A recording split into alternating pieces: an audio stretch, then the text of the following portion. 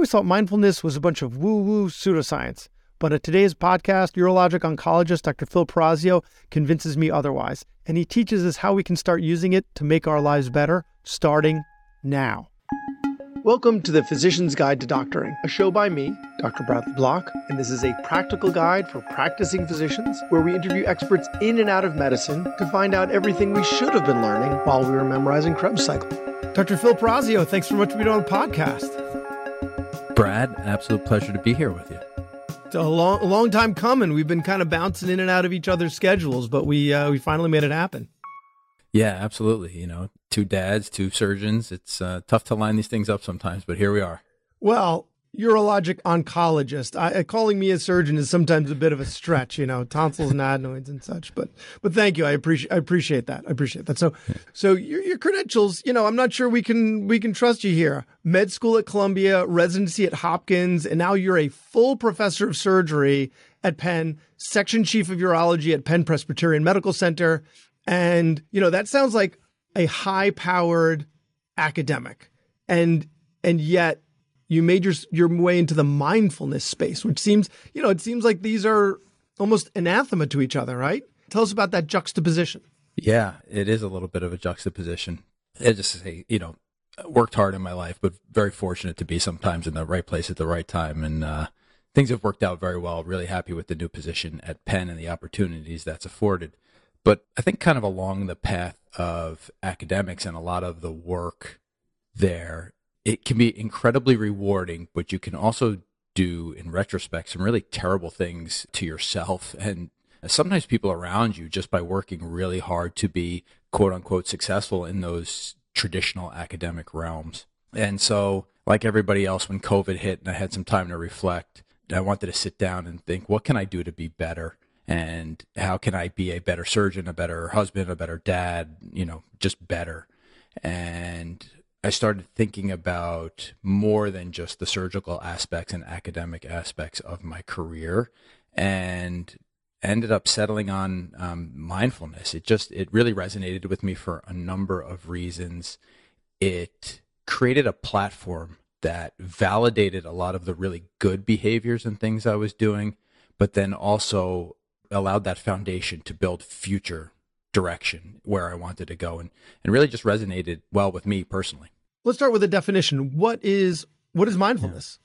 Yeah, so mindfulness gets thrown over all of the time, and it's most often confused with specifically mindfulness meditation, kind of sitting, legs crossed, you know, arms over your lap, eyes closed.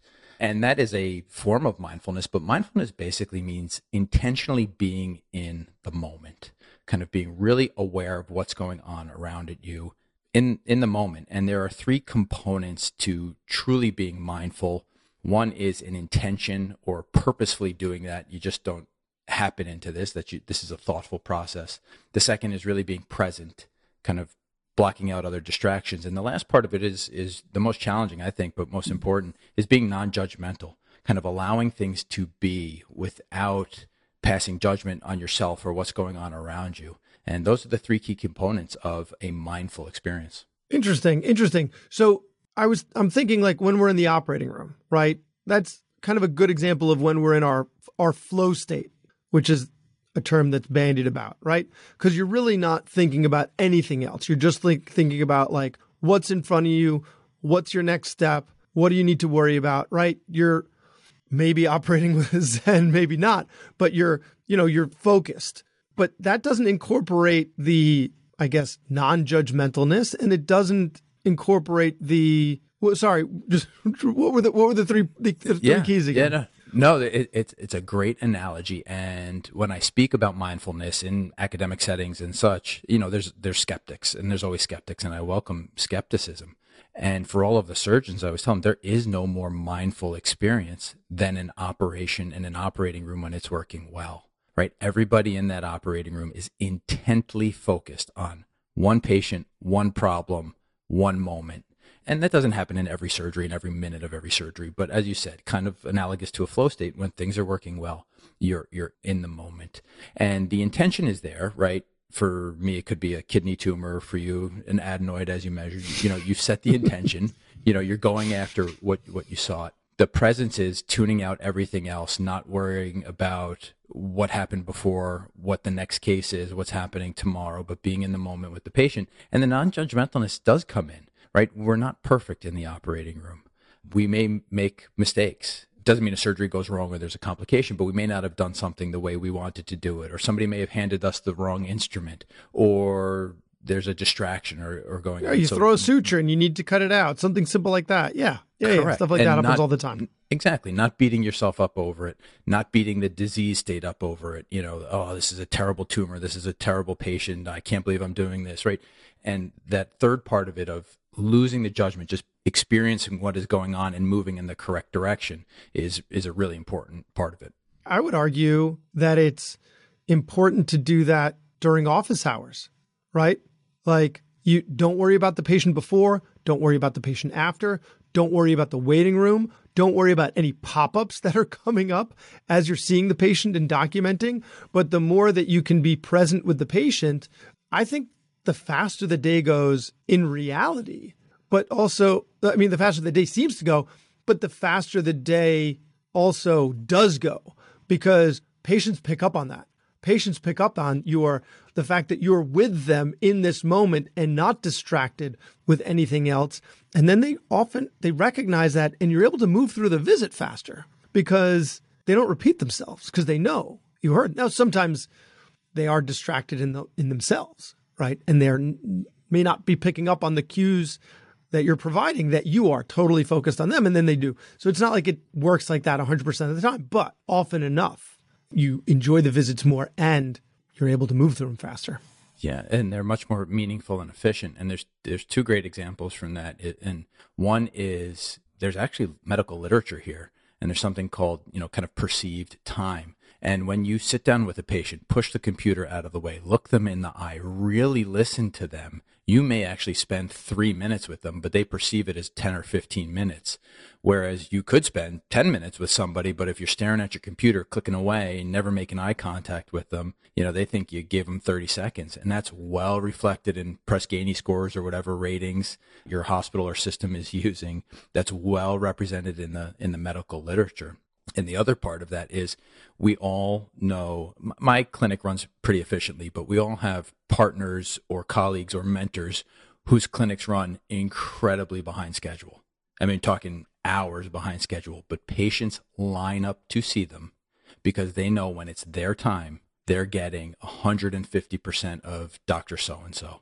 They know that doc is totally into them, and they're worth bringing their book and their Sudoku or whatever it is to sit in the waiting room and wait to see Dr. So-and-so, because they're going to get everything that doctor has when it is their time. Then there are the doctors who run really behind that don't necessarily do that.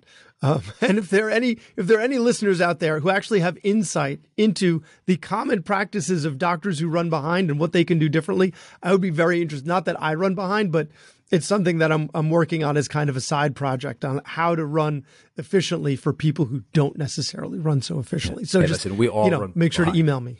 Yeah. No, it happens to all of us, but we all do. Sometimes it happens to the same people over and over, right? Like you said, they know, the patients know it's going to be a long wait. And sometimes it's because they have the patient's undivided attention and they let the patient take their time. Sometimes there may be other things involved, and that's what I want to figure out. So sorry to take things away from mindfulness for a moment there, but we can always do better. So I want to find out what those habits are that can help us. No, but Brad, you're not taking away from it. It's actually a really important part of kind of the intentional practice of it, right? If you have so many hours in your clinic and you book, 50 patients in it, you can't intentionally give those patients your best self, right? You are intentionally telling them, you're going to get a little bit of me and I'm just going to churn through as many patients as possible. And you'll get much more efficient practices at it. And one of the suggestions I've worked with people on is, so let's say you want to see somebody every 3 months and your clinic just can't handle it. You don't have that volume capability, but you have phenomenal partners or APPs. Well, yeah, it's hard to get rid of your patients and you really build a bond with them, but say, listen, I can't see you in 3 months. I'm going to see you in 6 months. It reduces 50% of your clinic flow.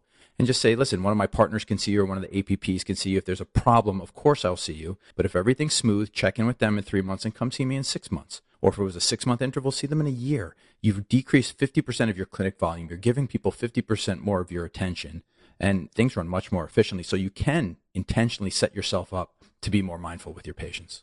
Now, has that also made its way into your home life? Yeah, it is. And part of the reason you and I have had such a hard time connecting is that we really carve out time and space for our families. And when I'm at work, I work really hard and I give everything I have. And when I'm home, I give my kids and my wife everything I've got. And I try really to keep the phone and the emails away. I try not to schedule nighttime meetings. And my colleagues know that. This is nighttime. Hey, what's going on? We got the books in. We got shower time done already. We can make adjustments.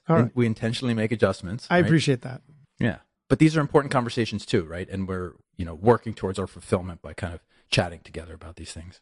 This podcast is sponsored by Doc2Doc Lending, the personal lending platform for doctors by doctors. Traditional lenders overestimate the risk of lending to doctors because a lot of us carry significant debt. But at Doc2Doc, they know that as a profession, doctors almost never default on their loans, and they take that in consideration when they're setting our rates. I love what Doc2Doc is doing within our community, so please check them out at doc2doclending.com/PGTD. That's Doc2Doc Lending, 2/PGTD for Physician's Guide to Doctoring. Yeah, I find for myself, that's always been my New Year's resolution, right? I'm going to be more mindful of my time with my kids. And, the advice that I always hate, because it's not really advice, is, it goes so fast, it goes so fast. And one way that you can slow down time is being mindful and not being distracted and not thinking about other things, to be there with your kids in their activities. And it makes it more memorable, right? It's more likely to become an indelible memory than if you were distracted by your phone or thinking about work or your podcast or something. But it's always a struggle. I always have to remind myself. Have you come up with any tips or tricks to, not have to keep reminding myself? Well, for those of us who have kids as a constant reminder, kids are incredibly insightful and will tell you. And you'd be like, hey, I was at my 8-year-old's tennis lesson today. And I can tell you, if she saw me looking at my phone, she'd let me know after. I'd be like, oh, I saw your forehand was great today. And she's like, how do you know? You're looking at your phone. They pick up on these things and they'll tell you. So ask your kids sometimes. And that gets to one of the things that's really important in kind of a mindfulness practice is identifying stakeholders, right? And at work, this can be partners or your administrators or whoever it may be, your boss. And at home, it's your wife and your kids and your family, and check in with them. You kind of set the intention with your wife and say, hey, listen, I want to be more present for you and the kids. And every couple of weeks, hey, how am I doing? I said I wanted to do this. You think I'm doing a good job? And my wife tells me when I'm not, whether I want to or not sometimes. But she tells me, and she keeps me honest. And she says, yeah, some days you're doing good and some days you're not. Excuse me. And I think the other thing that really helps is I've started I just take 5 or 10 minutes before I go to bed at night. And I have a little journal book that I keep at the side of the bed. And I do 3 things every night before I go to bed. One is I just write down 1 to 3 things that happen throughout the day that I'm grateful for. And they're often really simple things. The second thing I do is 1 to 3 things that have to be done the next day. For instance, tomorrow I'm given a lecture at NYU and I've got a doctor's appointment myself. Those 2 things have to happen. The rest of the stuff throughout the day may happen, it may not happen, but those are 2 priority things that have to happen or the day's not successful. And it helps alleviate a lot of the anxiety and stress about all of the other stuff going on in your life. You can identify what has to happen. And then the last part is, I give myself the opportunity to reflect on things for the day. If I want to write about good, bad, ugly thoughts, whatever it may be, it gives the opportunity to do that. And I find those 3 things allow you to reduce a lot of anxiety about the next day. It gets you kind of prepared for it and keeps you intentional. All right, when I wake up in the morning, I don't need to think about what the important things are about the day. I already thought about them and wrote them down before I went to bed. So I know what I need to do tomorrow, so I'm not going to stress about it. And it allows the day to function a little more efficiently, and it allows you to wake up and have breakfast with the kids, help them get them off to school because you're not worried about, what you need to do. You've already thought that out. I like that. There's always journal, keep a gratitude. My wife and I tried gratitude thing, and it just kind of petered out. And, I heard, Tim Ferriss has been all about journaling for a while. I haven't listened to his podcast in no, maybe 5 years. Maybe he's not into journaling anymore. These things have been talked about, but I like how you have just one thing, and one thing. Like it just simplifies it so much, and yeah, it's like the New you're Year's more likely to resolution, keep it. right? If it's simpler, if you lower the bar, you're more likely to do it. Correct. And you'll find that if you really like it, you may expand things out and you may take it in a different direction. And, the key is keeping up the good habit. So I also have a rule. Listen, I'm not perfect. This weekend we were visiting my in-laws. We were having a good time. I didn't journal on Saturday night. It's okay. It's not the end of the world, but I tried not to miss Sunday, right? Because then it breaks the habit. So, small steps, little successes go a long way. And, be thoughtful about what you want to do and what direction you want to move in. So you hear the word mindfulness, gets you thinking of the whole wellness space. And that is a space that's with pseudoscience, right? Like, how do you prevent yourself from moving from mindfulness into recommending Reiki for your patients? Okay, maybe not that far, but how do you distinguish the benefits from the buzzwords?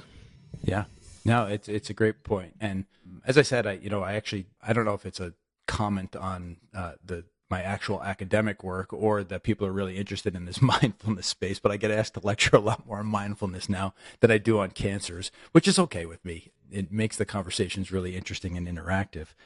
But one of the ways I start that conversation, because I'm usually in a room full of surgeons, is that we're so trained and ingrained that things have to be black and white, and there has to be science, and you have to have hard proof. And when there is proof and when there is science, I show it and I make it available to people because I think it's an incredibly powerful tool, especially to help surgeons and skeptics and scientists who think critically about these things understand that there are tangible benefits and where you can measure those benefits.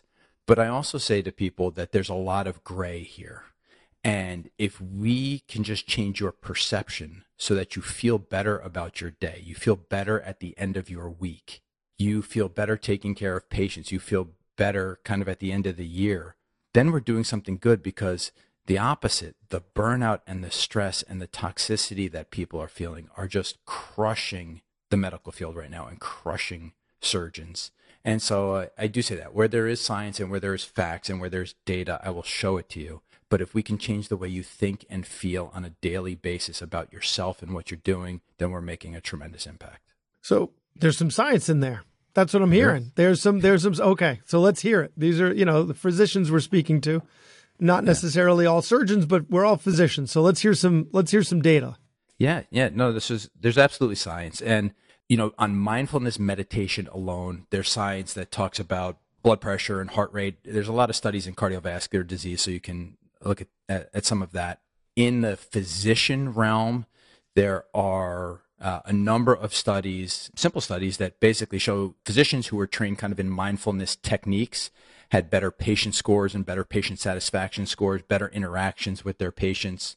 There's actually a number of studies in the surgery realm, particularly out of UCSF. There's a general surgeon named Carter Labaris who's really interested in mindfulness, and she's randomized surgical residents to mindfulness-based training, basically modified some of the mindfulness-based stress reduction techniques into surgical training, and has shown not only objective improvements in scores and stress and emotional capabilities, but they've even done some basic science work where they're showing downregulation in kind of stress pathways in some of these residents. So the science is growing, and it's not strong. These are not New England Journal of Medicine articles, but it's also not pseudoscience. And the data is building that there are tangible benefits in a lot of these realms. Are they defining mindfulness in the same way as you? Yeah, so these are actually protocoled studies where there are didactics, and at least in Dr. Labaris's work, where there are protocoled studies, specific training regimens that the residents and other surgeons go through.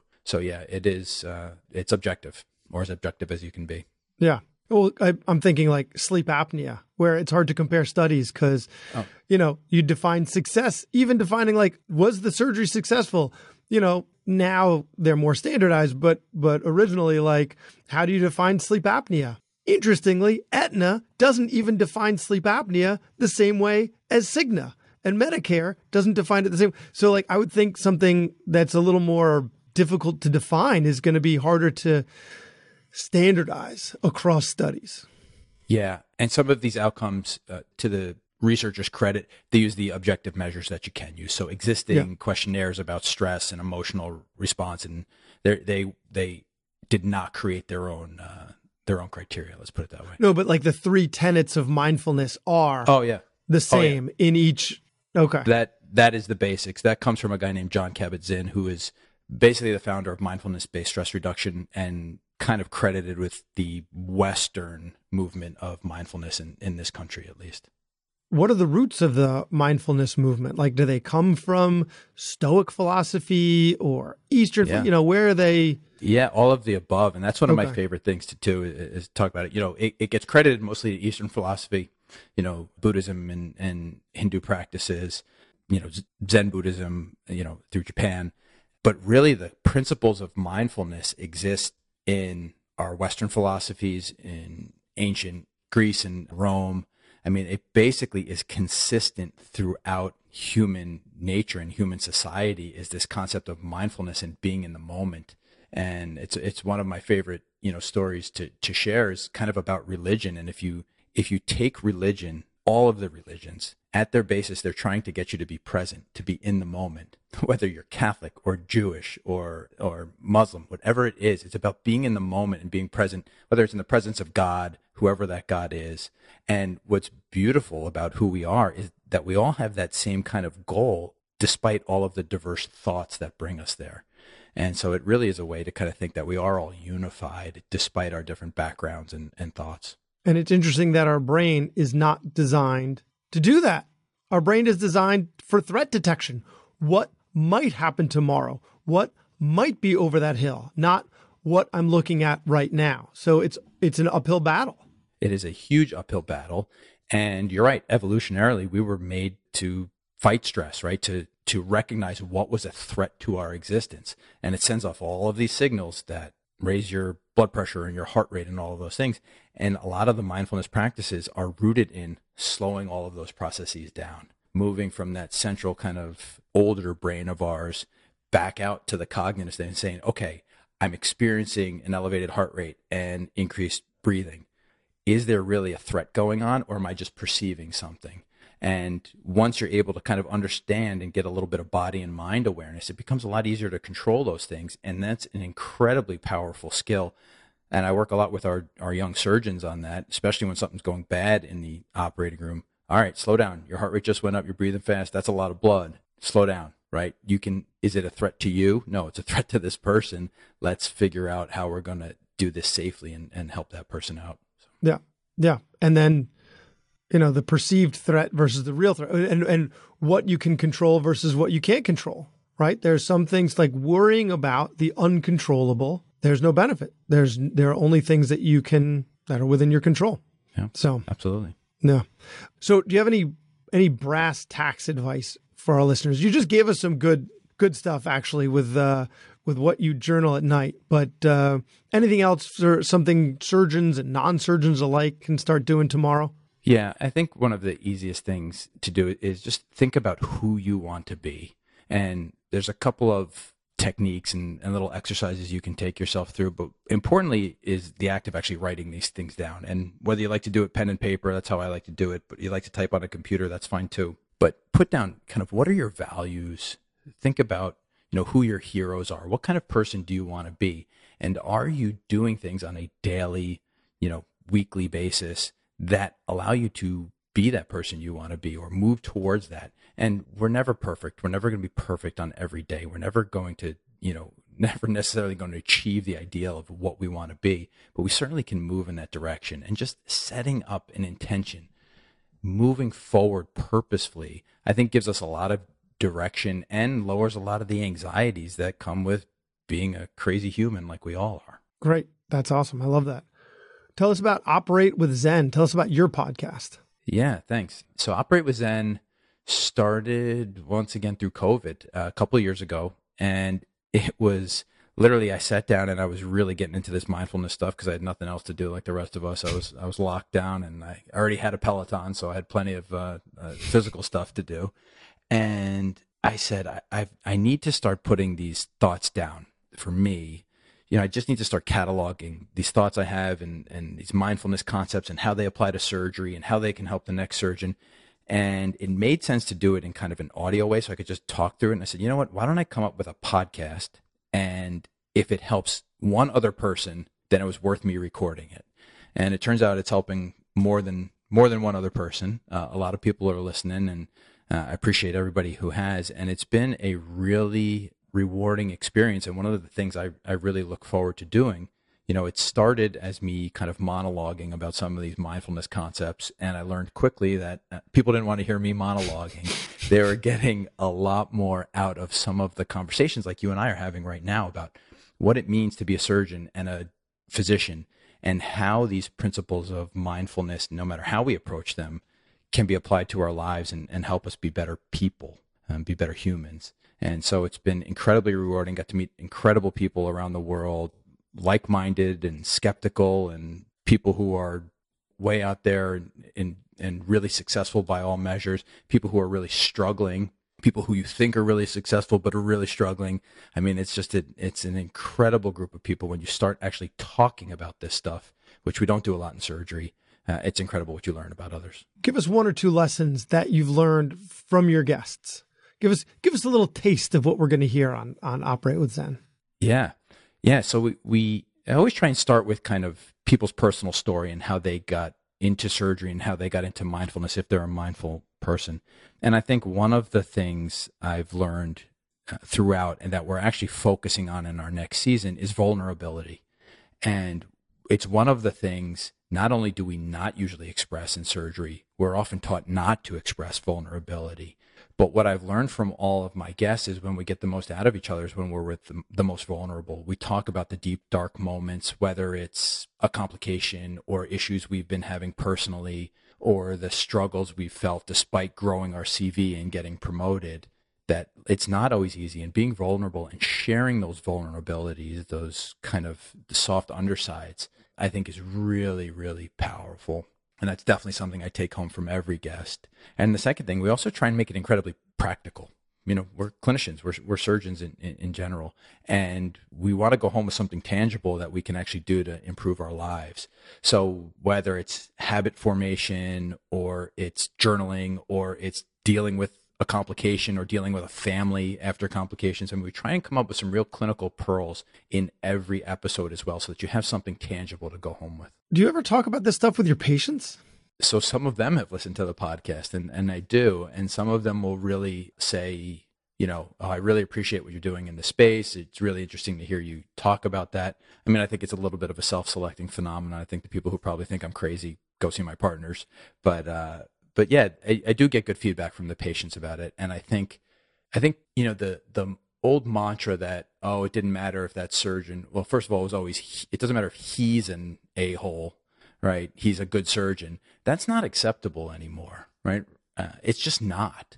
There are plenty of people who are technically gifted surgeons. And the beauty of this, and now it's men and women. It's people of all different colors and backgrounds. It's not that classic Halstedian white male in this country who could be a jerk. And it's not acceptable to be a jerk. And people don't want that anymore. They want someone who's going to take care of them with their technical skills, by being a human, by taking them through some of the tougher challenges of their life. I mean, it takes, I have a surgery upcoming, and I do surgery weekly, almost daily.